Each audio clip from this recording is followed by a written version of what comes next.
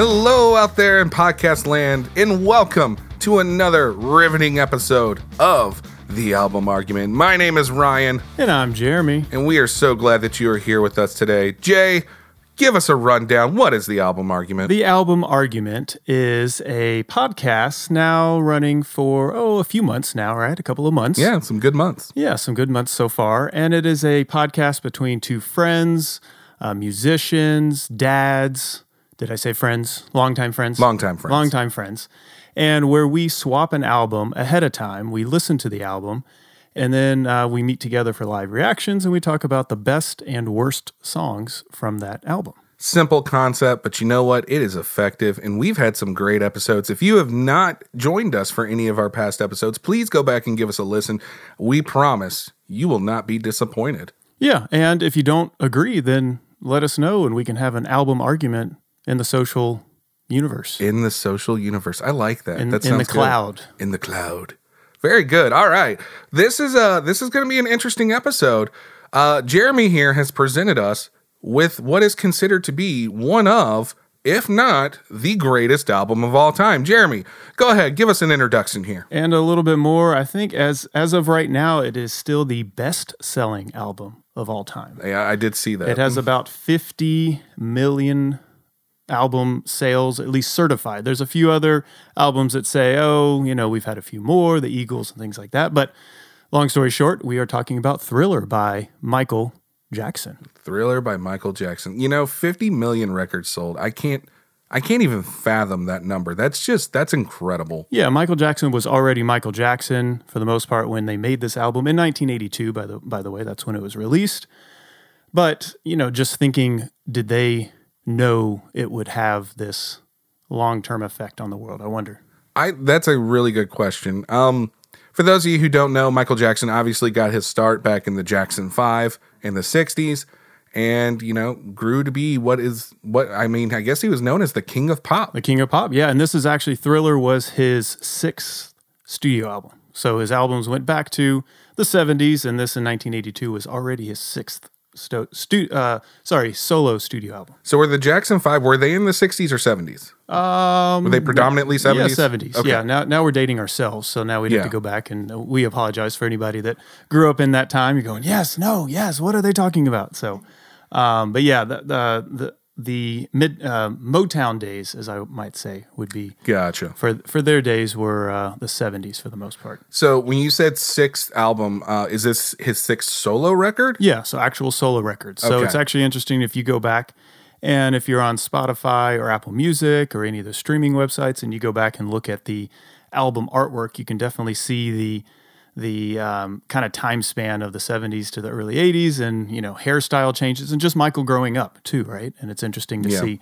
And some of his first solo albums were maybe repackaging some of the Jackson 5 songs and so forth. But, this is really when his solo albums took off. I find it interesting. I think one of his solo records was called Ben, which was based on a rat from a horror movie.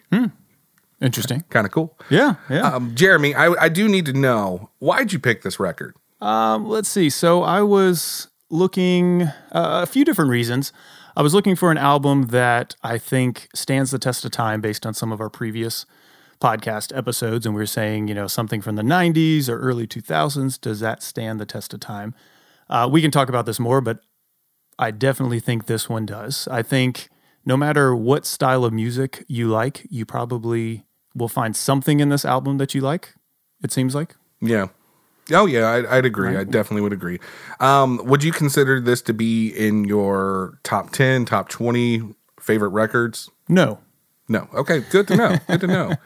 Not necessarily. I think there is a lot to like in this, but I honestly thought I wanted your thoughts on it too. Gotcha. And we've talked before. We are both educators, and so we play music in classes. And I know on the Green Day episode you mentioned how you play a song, and all of your students that are younger just take to it. And I find that Michael Jackson, no matter what your background is, what other style of music you kind of gravitate towards, when I play Michael in class, everybody seems to enjoy it. Everybody enjoys it. No matter what. No matter if you're the rock background, a rap background, a punk background, R&B, whatever, everything in between, because he honestly offers a little bit of that. I mean, how many people can have an album produced by Quincy Jones and also have Eddie Van Halen on the record? On the record. I mean, that's actually pretty cool. Not too many people can say that. So exactly. Well, before we go any further, I actually have a special gift for you. Oh no. So this is a first on the podcast. I have no idea. I saw you brought that in. I wanted to ask. Yeah. So here you go, Jay.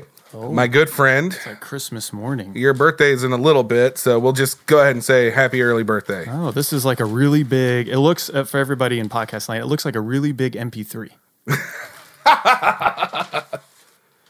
Wow. Look at that. Michael Jackson Thriller vinyl. Vinyl. So the kids and I were out, we were out and about, and we came across a record store in Decatur, and we just had to go in, and I saw that, and I was like, I can't not get that for you. So there you go. Thriller on vinyl. And this is actually something that I do want to talk about at some point. Funny enough that you have this. So thank you so much. I would give you a big hug or high five, or here's a big air high five. Air five, yes. Yeah, and if anybody has not seen the album cover, I mean, it is Michael. Most of his covers have him on it. Yep. Right? And he's wearing a white suit. And actually, funny enough, you open it up, he's got a little tiger with him, too. It's kind of... I don't think I've ever opened up the album. It's something that you don't get on like a Spotify to actually open it up to see the rest of the artwork. So it's pretty cool. So it's something that I definitely, we miss in the MP3 days. So, yep. I definitely have it on CD. Do you already own it or? No, just wondering. Okay. I do not. Gotcha. So that is, I guess, the first copy I've bought, and I'm giving it right to you. Well, thank you. I admit my parents have a copy, and I might actually have seen it or received it at some point, but this is my copy now. There you go. Thank you so much. Rock and roll, man. Funny enough, now I just need a record player to play it. You know, it's funny that you mentioned that as well. Not to go off on too much of a tangent, but you know, I made that fatal error a few episodes ago where I said like vinyl didn't have the same quality. I'm going back on my word here. Oh, okay. So my wife and I, we've decided that we are going to utilize our kitchen space a little bit better. We're going to make it like a little coffee sitting area instead of having a kitchen table there. Because we always eat our meals in the dining room. And we're going to put a record player in there. Nice. So, you know, I'm going to not get as involved into the record game that I used to be, but I'll get a few albums. I already bought one for myself. It is, it's Big Country's The Crossing. Of course. Right. Yes. And that you've alluded to that coming at some point. It will come at some point. And I'm looking forward to that. So, but yeah, vinyl's a thing that I admit that I have some for my parents. I think I've bought some on my own, but I don't actually own a record player. I think I might get one at some point. I think we both grew up in the CD days and cassette days, actually, even. That's actually how we started. The cassette days, technically. Vinyl was around in the 90s, but I don't know. I just never took to it. And you have to be in one spot, and I can still take CDs in my car and vinyl, yada, yada. But anyways, for those, analog purists out there, fine. There you go. We agree with you. But on to the record. Going back to the record of Thriller. So as mentioned before, it was released in 1982. It was produced by Quincy Jones and recorded and mixed by the Bruce Swedien. So a lot of people know of Quincy Jones, and if you do not know of Bruce Swedien, not to take anything away from either Quincy or Michael, but Bruce Swedien is one of the big names in the audio industry, multiple Grammy Awards for Best Engineered Albums, including this record itself. Oh, nice. Thriller. I own a book or two from him. He just passed away, unfortunately, a couple of years ago. Sorry. But he owns that Michael Jackson sound. So some of it, I admit that I listen to Thriller based on the quality, and I thank Bruce for that, right? But also this comes up when we talk about albums, the difference between a producer and engineer, not to get too much into that, but just know that Quincy Jones is known for, being the sound of Michael Jackson, many of his albums, but actually Quincy was not the one pushing buttons, recording, and setting up mics. It is Bruce Swedien. So I want to make sure Bruce is known, and so check out his books out there and so forth. And I don't know, it's pretty cool stuff. I'm glad you touched on that point, because then you got certain producers. You got producers that will engineer at the same time, and then you got producers like Rick Rubin who don't touch the instruments really, or don't touch the audio instruments, and basically are there more for different areas to drive the the creativity. Yeah, they oversee the creative process. They take nothing and turn it into something. They're handling the budget. That's the classic producer. When we talk about the classic producer is a Quincy Jones in terms of arranging horns and things like that. So he has his sound all over this album and other Michael Jackson albums and many other albums, but he was not the one actually making sure that it sounded great. Yeah. And so this is known for its high quality in terms of recording. As I mentioned, Bruce won a Grammy, one of 8 Grammys won for this album. So Bruce won one and the other 7 went to Michael. Best engineered album, non-classical is the official. That's awesome. So, good for him. Yeah, it sounds great. It had officially 7 singles. I misspoke because there are only 9 songs on the album. Yeah. 7 singles. Can you imagine that? So that's why this is one of the most popular albums out there. It runs in around 42 minutes. And I mentioned, certified over 50 million sold and still going strong. That's wild. So it's tough to not talk about Thriller. So I think that's why I ended up choosing it, because I listened to it for the quality and also the songs are great.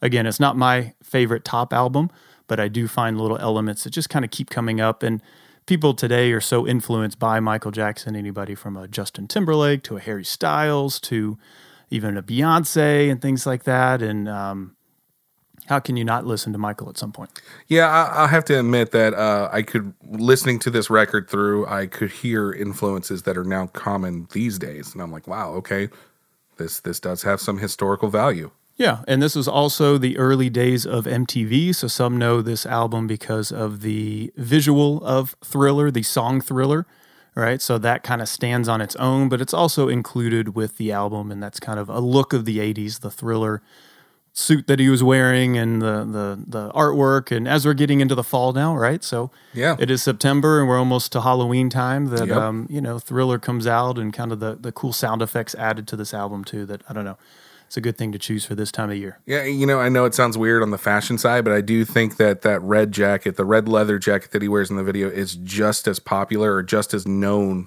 as like the song. Anybody walking into a room wearing that jacket, exactly what that's referenced to. Yeah. So now I throw it over to you. So you've mentioned that you do not own it, but what were your thoughts? So I got a little bit of a history here.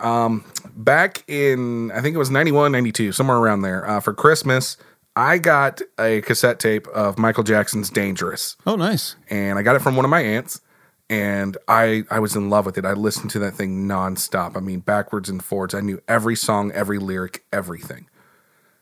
Few years go by, the whole Michael Jackson scandal happens. I won't get into that, but there was a part of me that felt really let down by that. As a young fan of him, I felt really let down by that, and I stopped listening to his music. In fact, when my wife and I got married, when we hired our band for our wedding, the only rule I had was no Michael Jackson songs at my reception at the wedding. Okay. Yeah, so, and they argued with me on this. They're like, well, Michael brings people to the dance floor. And I'm like, I know he does. I just don't want it. Everything else is good. No Michael Jackson songs. Sure. So this is the first record I have picked up of his since then. So that was early 90s, and I have not listened to anything of his since then. Of course, I've heard songs passing, through MTV, radio, whatever. But it was interesting actually listening to this record from start to finish. And I did my typical 3 times through, listening to it straight without skipping anything. And I have to say, it's good. I'm not wild about this record. Okay. I could see that, understandable. Like I said, it's not one of my favorite albums as well. Yeah, I'm sorry. Okay, so with the opening track, let's see, what is it? Wanna Be Starting Something. Excellent opening track. Mm-hmm. Put that on, start grooving, like, okay. Yep. The music in it is brilliant. But then we move on. I guess, I don't know. I did not get into this record much at all. People are going to hate me for saying this. I never liked the song Thriller. I have never, even when I was a kid, never liked it.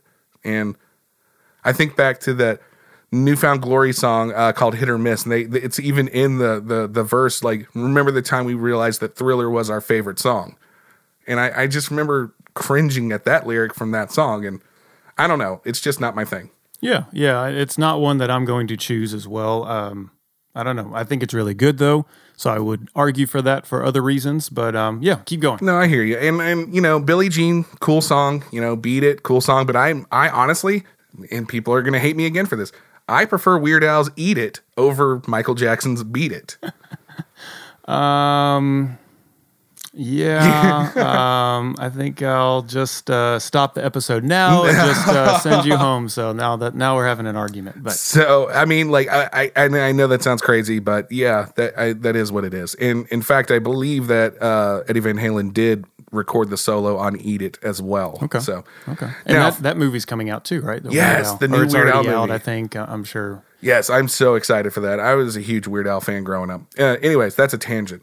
The song that I did not like the most on this whole record, "The Girl Is Mine" with Paul McCartney. Don't waste your time, because the doggone girl is mine. She's mine. She's mine. No, she's mine. The girl is mine. The girl is mine. The girl is mine. The girl is mine. The girl is mine. Mine. Yep, she's mine. Mine. The girl is mine. I'm sorry. You've got one of the Beatles on a record with you, and you're singing "The Doggone Girl Is Mine." I totally agree. I think in my notes, did I put it in there? Yeah, I put the lyric, "The girl is mine, the doggone girl is mine." That is the worst. Yes, I agree. This song is such a waste. It is a single, though, I unfortunately. know. And because I've seen this video before pop up on that VH1 show, pop-up videos and stuff like that. Oh, yeah. Classic. And from what I understand, this is also what led to the rift between Michael Jackson and Paul McCartney. True. Was what happened after this, right? True. And we don't need to get into that, but like, you've got a Beatle on a song with you. And you record this? This is the song you write with him? Like, I'm sorry. Yeah. This is not a good song. Sorry, yeah, it also has some kind of banter at the end. No, she's mine. No, she's mine. Just like kind of some talking. It just doesn't fit. I think it does not fit the rest of the album. Oh, it totally does not fit the album at all. I'm not a huge Beatles person, but I do respect what they've done with music and how, like, everybody steals from the Beatles. Everybody does. But, like, I just, it blows my mind. If I would like to think that if I had one of the Beatles, even if it was Ringo, sitting with me and we're writing a song together, we're not writing this. I can't get past that. And Michael should have known that whatever, other than maybe a few songs, many of the Beatles, post-Beatles songs, aren't that good. Sorry to say. So he should have known that, saying, well, I'm going to put him on this album, but again, it's not a good song. And I've had this conversation with my wife recently. I actually preferred Wings over the Beatles, and a lot of people think I'm crazy for that, but it's just me. You are crazy. I am not. Maybe a little bit.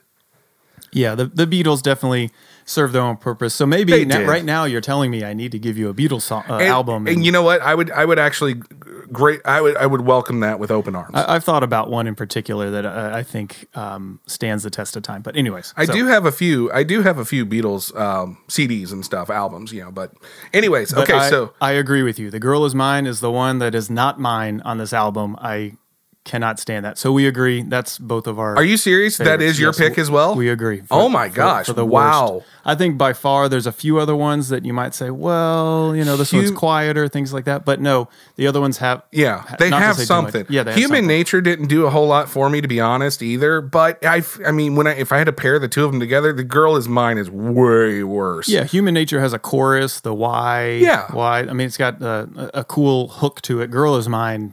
It's a throwaway song. And I think stands the test of time. "Girl Is Mine" is typical 80s, not in a good way. So throughout my notes on this album, I have typical 80s in a good way for many other songs, and Thriller. I mean, they sound like the 80s based on the technology, things like that. But "The Girl Is Mine" is, let's say, that cheesy 80s. Sorry for anybody that likes cheesy 80s, but... And I do, to a degree. I mean, I do enjoy cheesy 80s stuff, but like, my goodness, ugh.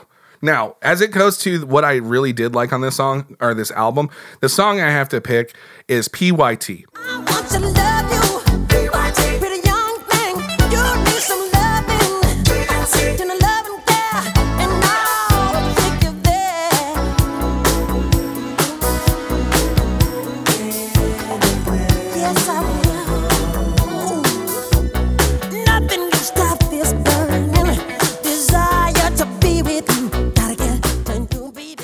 You know, aside from the cringy intro, the intro to the song is very cringy. The chorus to this is really awesome. I love the call and response that's going on. It's cool. It's funky. It gets me motivated. I like that song. It's a good song. And as much as I'm not a huge Michael Jackson person, as I've told you, I like that. That's a great song. Yeah, I actually agree. So I have a memory of doing this album or taking this album from the vinyl from my parents back in grad school and doing some noise reduction, practicing that. And I remember hearing this song for the first time, realizing even though it is a single, I don't really remember hearing it on the radio at the time. I don't remember it at all. You do hear it from time to time now on the radio, but I just remember ever since then going, what is this? And other people too actually sing it, though. It comes up. So it's interesting that you say that as well, because when I first came across this song, I was like, I feel like I've heard this before, but I feel like it wasn't Michael Jackson. And then I was remembering to the days where I used to work at like Barnes and Noble, and they would play the Glee soundtrack. Like one of them, and I'm pretty sure they covered it. And I'm sure, or my guess is maybe it's been sampled, things like that too. Oh, totally. So you've probably heard it in pieces somewhere else. Oh, yeah. But this is a good song. Yeah, it's good. It is upbeat for Michael Jackson. You say, well, the other songs are upbeat, but it has a different feel than a lot of the other songs on this album. I totally agree. I want to say this is my favorite, but I'm going to shift a little bit, not to kind of steal the thunder, but I definitely agree. Great groove. It has like a cool little extra guitar kind of funk riff that plays off the drums and bass just when it comes in. And it's great. It's low enough where it's there, but it's not overpowering. I like that. Yeah. But the reason why I'm going to kind of shift and throw my 2 cents in. I did not pick this one. Well, not because you said it, but I'm going to run with it. I don't think this song stands the test of time. What? Lyric wise. Is it because of the cringy intro? Yeah, because of the cringy that is intro. So cringy. But also Pretty Young Thing, I think, in terms of today's time. I don't know if this song would have been written today. I can see that. Yeah. Okay, that makes good sense. I'll say it that way. So PYT, it's cool, and they have the TLC in the chorus, things like, or he does. It's still a cool song, but I think it's very 80s. If something has to stand the test of time, I'll get back to a different song. That's a very good point. I applaud you there. Any other thoughts or? I'm going to be honest with you. I'm never going to listen to this album again. Okay. It's my feelings towards Michael have not changed. It's not going to change. I broke one of my rules of listening to him for you. And I broke one of my rules buying the album for you. But, it's something I saw it. My kids, I'd been talking to my kids about how how I'd been listening to this record for the podcast, and we came across it, and it was like I could not pass it up. That being said, by the way, I've noticed I say that being said in so many episodes that I feel like I should make a shirt that says that being said. Mine is, That being said, I will probably never listen to this record again. I appreciate some of the songs on it. That's fantastic. I'm good. I'm done. Gotcha. All right. Well, thank you for listening to it and for, purchasing the vinyl record for me. And I do appreciate you actually, forcing me out of my comfort zone. And I know that sounds weird because so many people, 50 million records sold. So a lot of people have this record and they're like, really? That's out of your comfort zone? Yeah, it's out of my comfort zone. So thank you for that. I think just the album in terms of, because it was, recorded by Bruce Swedien, that is, and you can check out his book and so forth. And he's a great engineer from the audio world. It's just quality through and through. I think I do come back to this and other engineers too and listen to it as maybe a reference. So you put it on and say, this is how a kick should sound, or this is how a snare should sound. And I could totally see this being a go-to album in any kind of engineering class. Like this, this is a perfect record to use for teaching. And then as a bass player, Billie Jean always comes up, so you have to know Billie Jean. I would probably learn some more bass lines, maybe just like PYT, things like that. Just listening to it, I don't know, it just has a good playability to it. So, if you're going to be a party band or something, I think you have to play some of these. And I could see why my wedding band fought me on this stuff, because I could see why people would want to come to the dance floor when these songs played. And Thriller has some sound effects. Not many albums have sound effects built into them, so it has some sound design and things like that, which is pretty cool. See, I'm not a fan of that. So you don't like? I don't know. I did not care for that. It's different in terms of it's unique, and so I think that's what draws me to something. It's not just the typical same song over and over and over, which is a preview of an album that we will talk about coming up that I have some issues with. Oh yeah, but I don't know. Every song kind of sounds together except for The Girl Is Mine, but then they have their own little things like Eddie Van Halen's on Beat It and I don't know, great grooves. But if there's one song that I do like, and it's a pretty recent one for me, I gave this actually in a class of mine. I saw a cool cover of it, and I might even like the cover better. It was just by an artist for a mic competition, but Baby Be Mine. I don't know. I think really? It's got a good groove. Really?